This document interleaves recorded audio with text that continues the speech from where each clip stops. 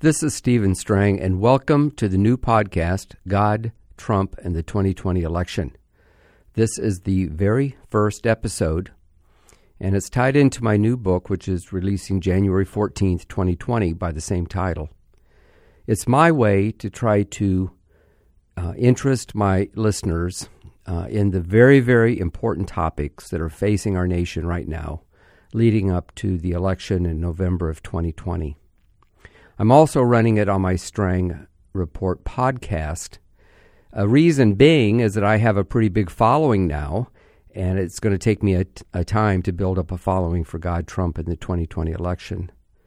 Podcasts that I do that have nothing to do with politics or the election, I will, of course, do on the Strang Report as normal.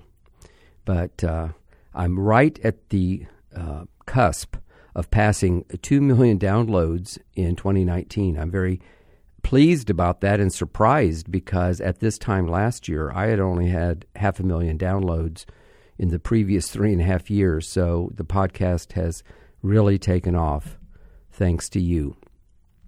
Today, I'm going to opine about Mark Galli, the soon-to-be retired editor-in-chief of Christianity Today, and the outrageous op-ed that he released right before Christmas, the day after the House of Representatives voted articles of impeachment against President Trump.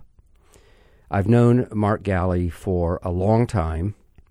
Of course, I've been very familiar with Christianity Today ever since I started Charisma in 1975. They were a big established magazine at that point, and Charisma was very, very small, and I was a 20-something newspaper reporter who had an idea to start a magazine. And over the years, it's grown. And frankly, I've used Christianity Today as a model as Charisma grew. And this was never really our intention, but people have actually said that Charisma is sort of the Christianity Today for the Pentecostal charismatic arm of the church. And now I would add conservative politically conservative evangelicals as well. Our odyssey is very, very different. I am no Billy Graham, of course, and I have never really written to the same segment of the church that they have. But we've always been competitors. We've been friendly competitors. They've never criticized me, and until now I've never had occasion to criticize them. I waited a week until after Mark Galli's op-ed appeared. First of all, I didn't expect it. I didn't expect the uproar that it created. It was right before I went on a family vacation, right before Christmas, of course, and also I wanted to be able to think through what I said. And today I'm going to comment on it, and I do that in my Strang Report newsletter. And explain these kinds of things. But this podcast, I wanted to just talk about my relationship with Christianity Today and Mark Galli himself. I've kind of seen him come up through the ranks. I don't know their organization well enough, but he was kind of like a junior editor of some kind. I had occasion to interact with him several times over the years. One time when I was on the board of World Relief, which is kind of the relief arm of the National Association of Evangelicals, and I was on the board for 4 years. It was because I have a heart for the poor, and I thought what they were doing was important. But as I saw the inside workings of that group and got to know the board members, many of whom became friends, but I also saw how very, very liberal they were and how liberal the National Association of Evangelicals was coming. And I learned something of the politics that go on behind the scenes and really became pretty outraged at it. Never really attacked them because they're Christian brothers. They're doing, what they think is right. In a lot of ways, they're doing a good work. But it was just so liberal. And one of the main things they did was they tried to resettle refugees. In fact, they were a part of resettling all the Somalis that moved to the Twin Cities. They're the ones that gave us Congresswoman Omar, who is a very, very left-wing person. Now, I think helping immigrants, especially refugees, is a wonderful act of Christian kindness. But basically what they did was they took money from the government. In fact, most of their funding was from the government. Average Christians basically don't fund World Relief. At least it didn't back in the Bush administration, which was the time frame that I was on the board.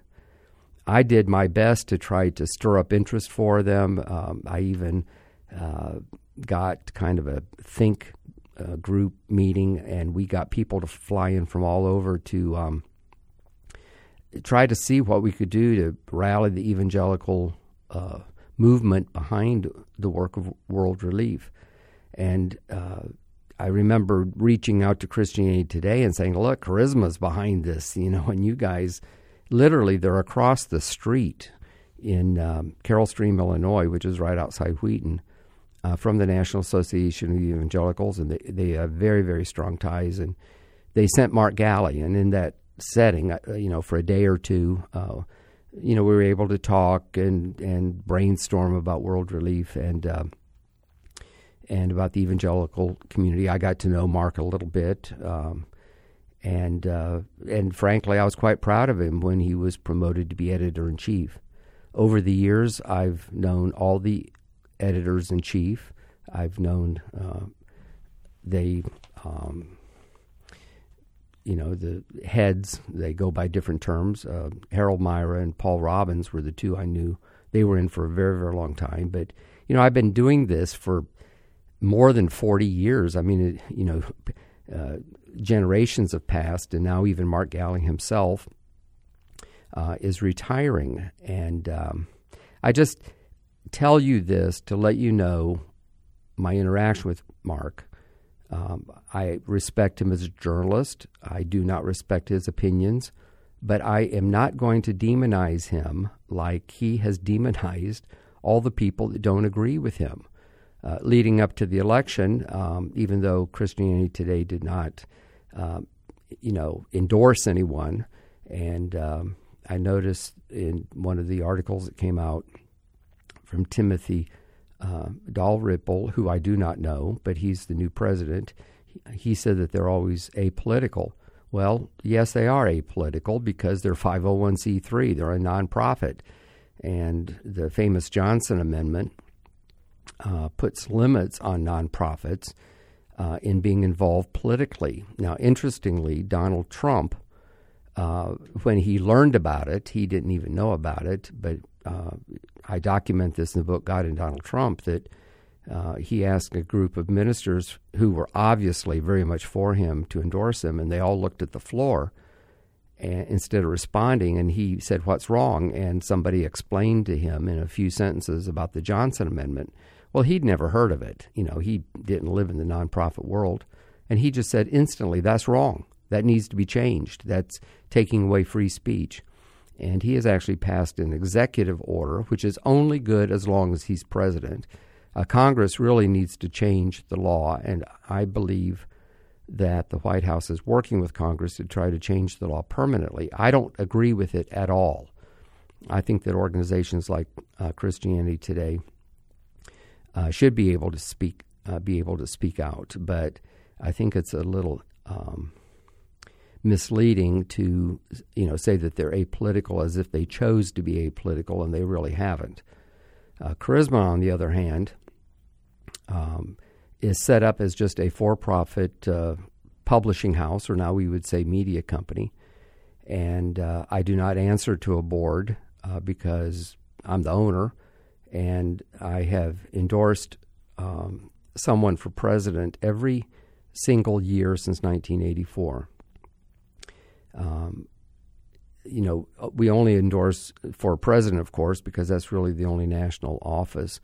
I have supported other candidates and written about them as my way of trying to get out the word about them. They were always strong Christians who were running for various offices, and I could elaborate, but we don't have time, and that's not the point of this podcast or the op-ed that I wrote in response to Mark Galli's op-ed. At first, I didn't really know how I wanted to respond, and I explained my schedule to you, and I just made the decision that I'd wait until after Christmas and just say very, very clearly that Christianity Today does not speak for all evangelicals. The statistics show this. 81% voted for Donald Trump. And, there's always been, I've been aware of sort of a left-leaning or liberal arm of evangelicalism who they backed Obama. They are much more concerned about climate change, or sometimes they call it creation care, than they are about the issues of life and marriage and those kinds of things.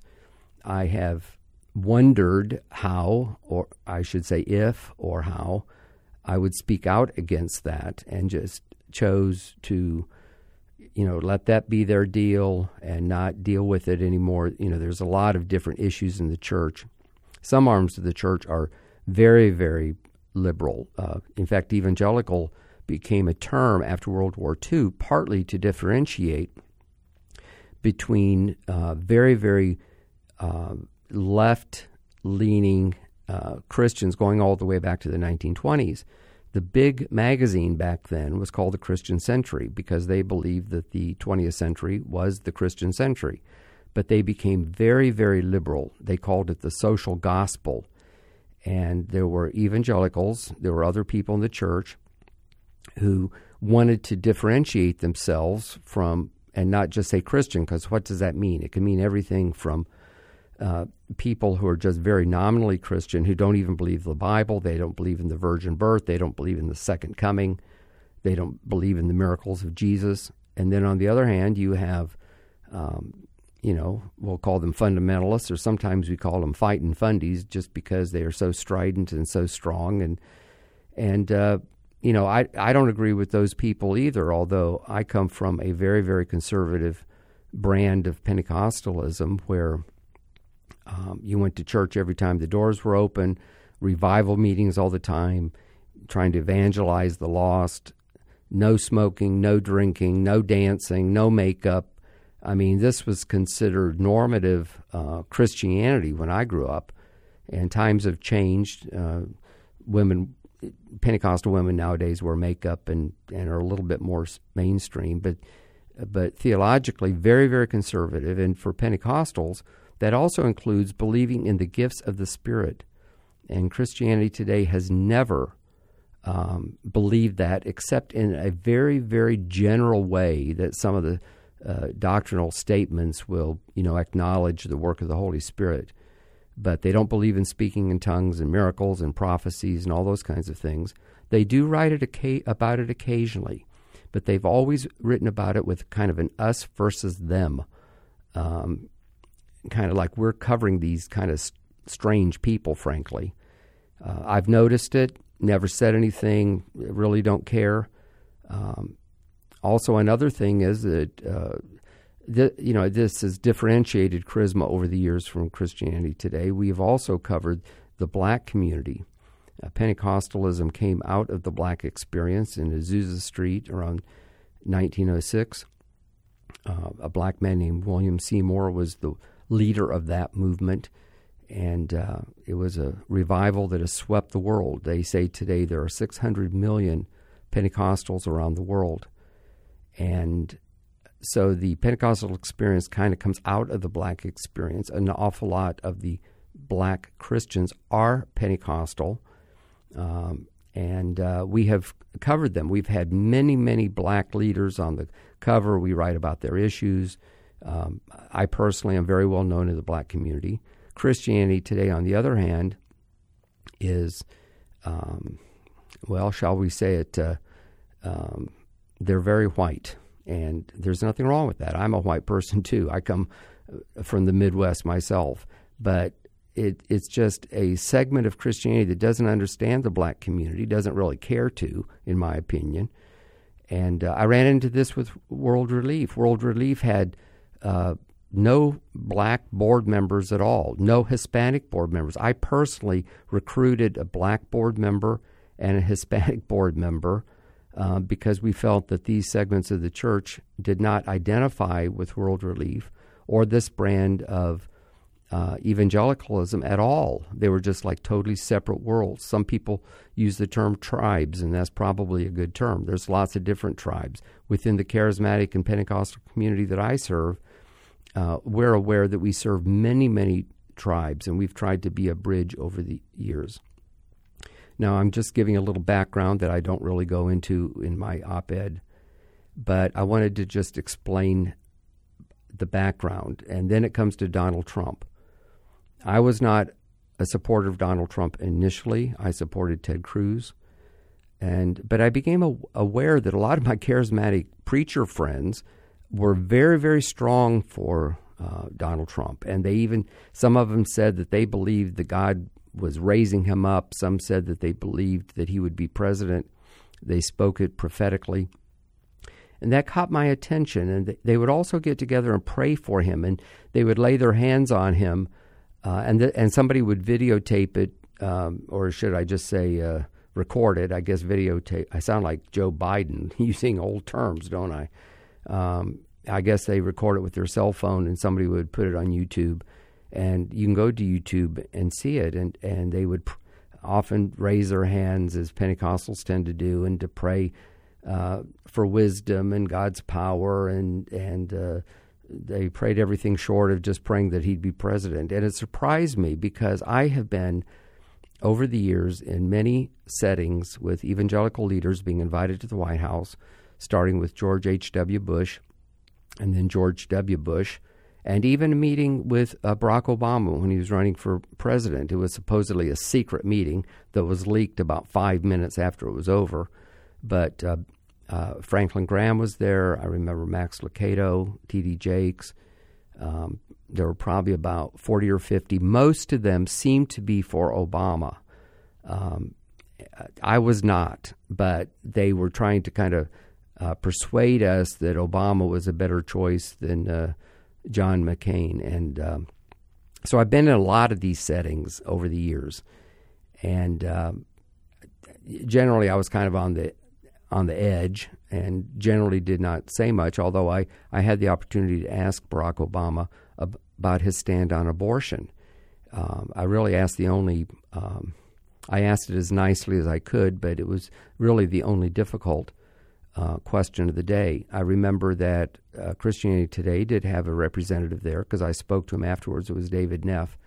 I don't remember him asking any questions. Not a criticism, just I'm recollecting or reminiscing about what happened that day. But my point in bringing this up is, in all the settings I've been where there has been a president or a presidential candidate, never was there even a prayer prayed. Not so with Donald Trump. In almost all the meetings, they would pray. In fact, in one of my books, Guiding Donald Trump, I tell how in 2012 he called up Paula White, his longtime friend, who has had an influence on him spiritually, and asked her to get some of her preacher friends who knew how to pray. And he didn't want to ask for their endorsement. He wanted them to pray if he should run in 2012. And they felt that he shouldn't. He didn't. We can only speculate if their opinion, influenced him or not. But these people got together. I documented very carefully in the book. They prayed for a long time. They also had some discussions with Donald Trump. And I just thought this was very, very interesting, that it was mainly Pentecostals and Charismatics who first warmed up to Donald Trump. The evangelical leaders, many of the same people who wrote this very, very strong letter denouncing Christianity Today, but some of the same leaders who I know personally, or know many of them personally, supported Ted Cruz as I did. They came to Donald Trump later, and I documented all this and got on Donald Trump because I felt that the other books that were written, and of course what we read in the media every day, did not bring into account the spiritual aspect at all. And I felt that is important. I personally believe that God has raised up Donald Trump. I believe that America is going in the wrong direction. And I believe that his presidency is at least giving us a reprieve. But part of it is, what is the alternative? The alternative was Hillary Clinton. We had lots and lots of questions about Donald Trump. You know, he had a reputation as a billionaire playboy, a TV celebrity, kind of, you know, very boisterous and sometimes crude, did things that we don't approve of at all. But when it came right down to it, he believes the issues that are important to Christians. He's become a great champion of Christians. He has delivered on his promises about judges and supporting Israel and supporting religious liberty, standing strong for the life of the unborn, and so forth. I mean, he's even brought back Merry Christmas in a manner of speaking. I mean, who would have thought? And at the same time, the Democratic Party is going further and further to the left. I document this, especially in my new book, which has the same title as this podcast, God, Trump, and the 2020 Election. I'm writing it 10 months before the election because it's my way to try to get evangelicals to back him. Now, you know, all the pundits, I've been reading everything that I came across where people have opined about it, and several people have come against it very, very strongly. Franklin Graham wrote a very articulate piece in which he even revealed that his father, Billy Graham, who founded Christianity Today in 1956, supported Trump and actually voted for him, and very strongly denounced Christianity Today, as did Jerry Falwell Jr., David Lane just did it on Charisma News. It actually ran the same day that I'm recording this. There were 200 or approximately 200 leaders that signed a very strong letter denouncing Christianity Today. And even the Christian Post, who is also our competitor, so to speak, at least online, denounced them as well. The purpose of this podcast and of the op-ed that I wrote is not to denounce Christianity Today or Mark Galli. Like I said, I do not want to demonize them in the same way they demonize us, but to point out that we have no alternative. The Democrats, any of them, are very, very, very far to the left. They are not Christian at all. And I'm just so saddened in a way that Mark Galli is doing this right before he retires. You know, and I just hope that he's not remembered for this. He has done so much good. Christianity Today has navigated all the changes in the media. He's made a lot of improvements to the magazine. The articles are always very, very well written. Even the articles online. And online, you know, we grind them out because there's, you know, you have to do it every day, and you put so many things online. So many thousands and thousands of words go online that never appear in print. And I think Christianity Today does a very good job. They have a good team. And I have no criticisms for that. It's just, why attack Donald Trump, who's kept his promises, who's supported Christians?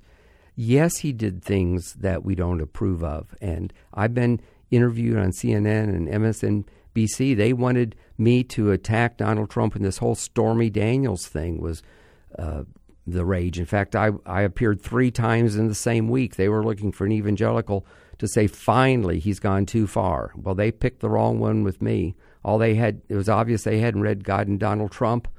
And I was working on Trump Aftershock at the time that all this happened. But I said, I don't approve of those things. None of us do. But I said, the whole matter of Christianity is about forgiveness. And I believe that Donald Trump has changed. I believe he reached out to Paula White.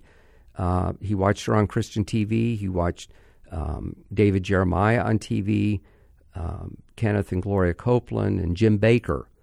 And I document this. These people have told me, the Bakers and the Copelands told me that Donald Trump said to them that he watched them and was influenced by what he saw. Now, he's not a choir boy. He's not perfect. Of course, none of us are perfect. In fact, I said on one of the interviews that every single Christian who's been forgiven by Christ has done at least one thing that they would be ashamed to have on the front pages of the newspaper. And I said, if Donald Trump says he's changed, we accept that. But I said it's about his policies, and then I go through the whole thing. I document this very, very well in my book as well. If you're interested in the book, it's releasing January 14th. Of course, these podcasts stay on for a long time. It's January 14th, 2020. We have a website called GodTrump2020.com. It's kind of a shortened version of the title of the book. And you may want to go there, and if you're hearing this before January 14th, we have $90 worth of stuff that you can get if you pre-order the book. So I'll just put in a little plug. You know, I'm a publisher. We have to pay our bills, of course, but I did not write this book, nor am I doing this podcast to just try to sell one more book. It's my way, with the platform that I have, to try to influence Christians and also to speak up very boldly that, you know, Christianity Today is an evangelical magazine, and it's very well respected. It has a longer history than I do. But Charisma is the other evangelical magazine. We endorsed Donald Trump in 2016. We're endorsing him now, and I've written 3 books about it. And I'm very concerned about the Never Trumpers aspect. I really believe that it is very, very serious. I talk about that a little bit more in my op-ed. I really don't have time on this podcast. Tomorrow, I'm going to talk a little bit more about Mark Galli and Never Trumpers because I interviewed him for my book, Trump Aftershock, and I just decided to do a different op-ed and a different podcast, so you'll want to tune in for that. And with that, I'll wrap up this edition of God, Trump, and the 2020 election. I thank you for listening. Help me get the word out because I want to build this up. I decided to do a new podcast because I felt that there would be a lot of people who wouldn't be drawn to the Strang Report. Maybe they don't know who Steve Strang is. Maybe they, you know, I do all kinds of other podcasts. You can go on the Charisma Podcast Network and see my podcasts or listen to them. Hopefully you'll be interested in listening to them. But I realized they would be more drawn to a separate podcast that just focused on Donald Trump and just focused on the election. But as I said earlier, I am running it on the Strang Report. The way I get new listeners is because people like you will forward the link to someone who you think would be interested. So I'll wrap up this edition and invite you to tune in again tomorrow when I talk more about Never Trumpers and Mark Galli.